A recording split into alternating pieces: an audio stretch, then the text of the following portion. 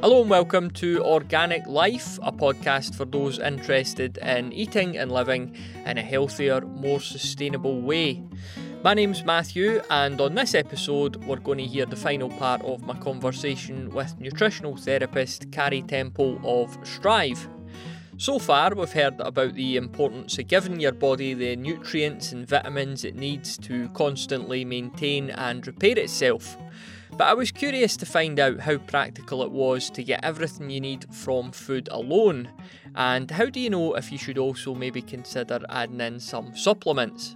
You've got to look at the diet initially. So if someone has, again, going back to that sort of diet of cornflakes, ham and cheese sandwich and fish and chips for dinner, that diet has really got very little to no sort of nutritional value from a vitamin mineral sort of side of things. It's quite processed. Things have been taken out. They may have put some extra vitamins into the cereal, for instance, but you're not going to get a lot. It's not a valuable diet, if you like. But if you're starting to make changes and you're already putting some more vegetables in, you're maybe getting better quality protein, all these kind of things, obviously they will help. And absolutely that is the primary option for anybody. But our food is more depleted now. Our soils are more depleted. We're also more stressed. There's more, we're exposed to more chemicals, which all in turn will actually reduce the amount that we're getting in. So again, you can go back to World War II and that diet, and it was low sugar, in some ways no stress after the wartime, shall we say. It's you've got, again, looking at the whole picture, and supplements are to supplement. They are to support that health of that individual. You've got to look at the diet. I do use supplements personally, but also use them often in clinic. And you will notice a difference in many cases. Depends what you're doing. You can use things like probiotics, so you can get tablet form sort of beneficial bacteria rather than things that you see in the supermarket, which again, those are laden with dairy and sugar, which some people can't take.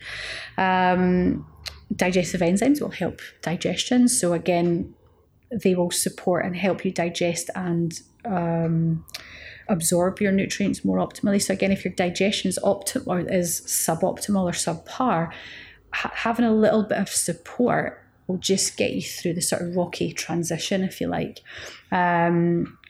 Take pregnant women, for instance. Again, their diet might be really, really good, but they're trying to grow another little human being. Give the body a little bit of extra support to help you get through that, so you can get through your pregnancy as healthy as possible, and also give your baby the best start. So there's a bit of a negative, I should get everything I need from my diet. But is your diet, are you getting 8 to 10 portions of vegetables in a day? Are you eating 3 portions of fish a week? Are you, all these things you've got to take into consideration, and very few people do get exactly everything that they should be getting. So putting in a little bit of support, why wouldn't you? But then to compare a lot of the brands that I use, which are aimed at optimal health, to the ones that you would find in maybe, the local chemist or the local supermarket, are very, very different as well. I often have people going, I'd taken a multivit and I didn't feel any different. It possibly didn't, because your probably diet was not very good in the first place. And the level and the absorbability, if you like, is very different to the ones you buy in the supermarket, to a lot of the brands that other nutritional therapists or professionals will use. So there's, with supplements, what you pay is what you get. To be able to buy one and get one for a penny, you've got to question the viability and the quality of those products, unfortunately. What are some of the most common nutritional deficiencies that you see? I guess it's a lot to do with, our diet, our culture and things like that. Yeah. Again, iron's a common one. Someone's iron, I will say that's more common in women. And again, through certain times of their life, that can happen. One of the things I often supplement and talk about in clinic is magnesium. When we think about minerals, we think calcium, we think our bone health. But, if you take bone health, they're not just made of calcium. Our bones are made of magnesium. We need vitamin K, vitamin D to support healthy bones, but we just think calcium. There's lots of other things that go into that. But magnesium, I swear by. It's often the missing link when making energy, because you need that to make energy within the body.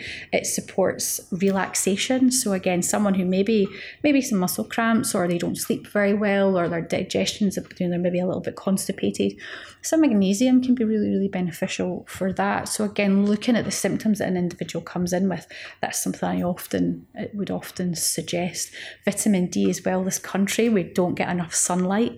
I test for vitamin D in the clinic, and in 90% of the cases, people have been low with their vitamin D, not necessarily deficient, but very, very low.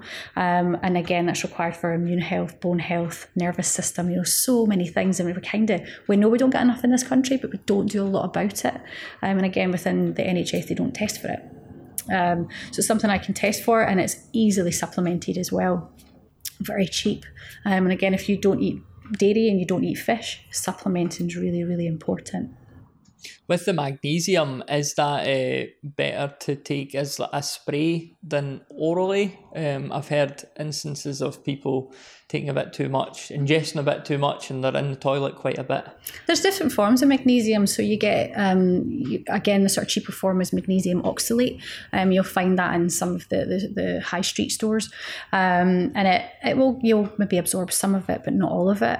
You'll get magnesium citrate, magnesium picolinate, magnesium malate, magnesium taurate. So there's lots of different ones that have different abilities, if you like. So if someone, again, if I'm looking at someone with some digestive complaint and they're maybe a little bit constipated, I would look at using something like a magnesium citrate, because it helps relax the digestive tract. It helps hold water into the stools. So there's different forms for different things. You can use sprays, absolutely. Some people find them a little bit itchy. They can irritate the skin, and that's quite common if you are low magnesium. So you would maybe want to get it more internally. But again, you can get it from your diet, up your green vegetables, whole grains, nuts and seeds.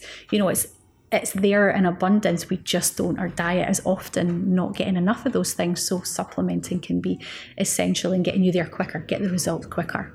So I think we're finding out too that it isn't just about nutrition, that movement and exercise are also vital.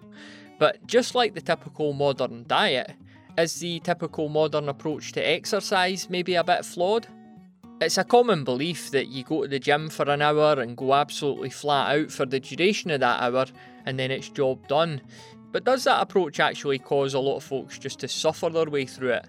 And is that why many people eventually run out of the motivation or drive to keep going? Again, that can work for some people, and that's what they enjoy. They want to go hell for leather for an hour a couple of times a week.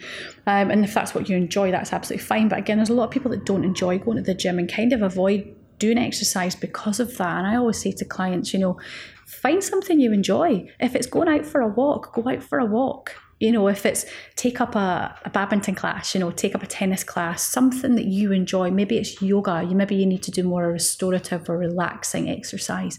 As I say, I've come from a background of dance. So for me, that is just the ultimate. I love doing that. So sometimes going to the gym for me is just something I will do, but I don't particularly enjoy it. So again, there's a lot of people who avoid it because they just don't like exercise. Exercise doesn't have to be exercise. It could be a hobby. It can be something that's fun, so that's really important. Don't do something that you hate doing. What's the point? Life is far too short. So do something that you enjoy. If it's getting out on a bike, taking the dog for a walk, that is still exercise. It is a movement. It doesn't have to be extreme. And again, you can over-exercise as well. So you've got to be mindful of that too. Yes, what you're saying there ties in to food as well, because again, a lot of people associate eating healthy with eating stuff that they don't particularly like. So it must be important to find those foods out there that you do really love in order for you to keep eating them. Absolutely. You've got to enjoy food. Food is a part of our survival. Why not enjoy it? Healthy food can be super tasty. Use lots of herbs and spices. Have your foods in a way that you enjoy them, and you don't have to have, over-boiled vegetables and a piece of meat on a plate. It could be beans and lentils. It could be a vegan vegetarian curry. It could be a chicken curry, but have your vegetables within that. It will add lots of flavour. Add lots of colour to your plate. Keep it varied. Don't eat the same thing every other day, because that's quite a common thing I see. Because again, if people are too busy, they just go to the shops and they buy the same thing all the time. And I've been stuck in that rut myself. But I often take a little step back and I need to make one new recipe this month. And again, that adds it to my repertoire. I add that to my shopping list. And over the space of 4 weeks, you maybe end up next month, I'll maybe cook 2 or 3 different dishes that we can enjoy as a family. Or don't get me wrong, I've made some disasters as well, but I learned from them. And I think don't be scared in the kitchen. Take a recipe and make it your own. If you don't have every single ingredient in the kitchen either, put something else in. Don't be scared of changing it up. But definitely cook the things that you enjoy. Be open to changes, be open to trying things, but also, enjoy it. It's got to be enjoyed. I suppose, like, for some of the stuff that you want to eat but don't like so much, smoothies could maybe be your friend as well. Smoothies, soups are a really easy way as well. Obviously, smoothies, you can pack so much into them. You can put some protein powder in there, so you're getting good quality protein. You could use some nuts and seeds in there. Always try and put a vegetable in there as well. Don't just make them laden with fruit. And use maybe, a plant-based milk or some coconut water if you want to get a little bit extra something in there as well. It's great if you're on the go. It's great if you have got an early start to the day but just don't quite fancy a breakfast. It's better having something like that than skipping it, especially if your day does start early and you have got a long day. Again, you can do things like overnight oats and things are a great breakfast. As I say, lunches can be soups. Such a great thing. You can batch cook it on a Sunday and you've got it to last you through the week. So it's not always about cooking it fresh every single day. Don't be scared of using frozen things as well. Frozen vegetables, they can sometimes be better than the fresh. So you've always got things in your arsenal if you like. If you come home, you go, I can't be bothered cooking, or I've not been to the shops. It's all right, there's stuff in the freezer. Batch cook. Batch cook is my favourite thing to do. Why cook twice if you can cook once and make double? There's always something in the freezer for me to take out on a day when I know I'm going to be particularly busy or just don't fancy cooking that day. Take it out of the freezer and it's already there. And I guess if you're making that decision at the start of the week, here's the food, it's all made. It takes that, maybe you do get in, you've had a bad day, it's easy to open a bag of crisps or that. You've taken those decisions out of the equation. Absolutely, yeah. There's days where my days can be quite long, or my little boy has tested my limits. And sometimes I just don't want to cook. If things aren't there, we're all guilty of picking up something we know we shouldn't necessarily eat. But if those, again, eating regularly, having things prepared, it's not about making life more difficult. Eating healthy can be easy, it can be inexpensive, and it can be enjoyable.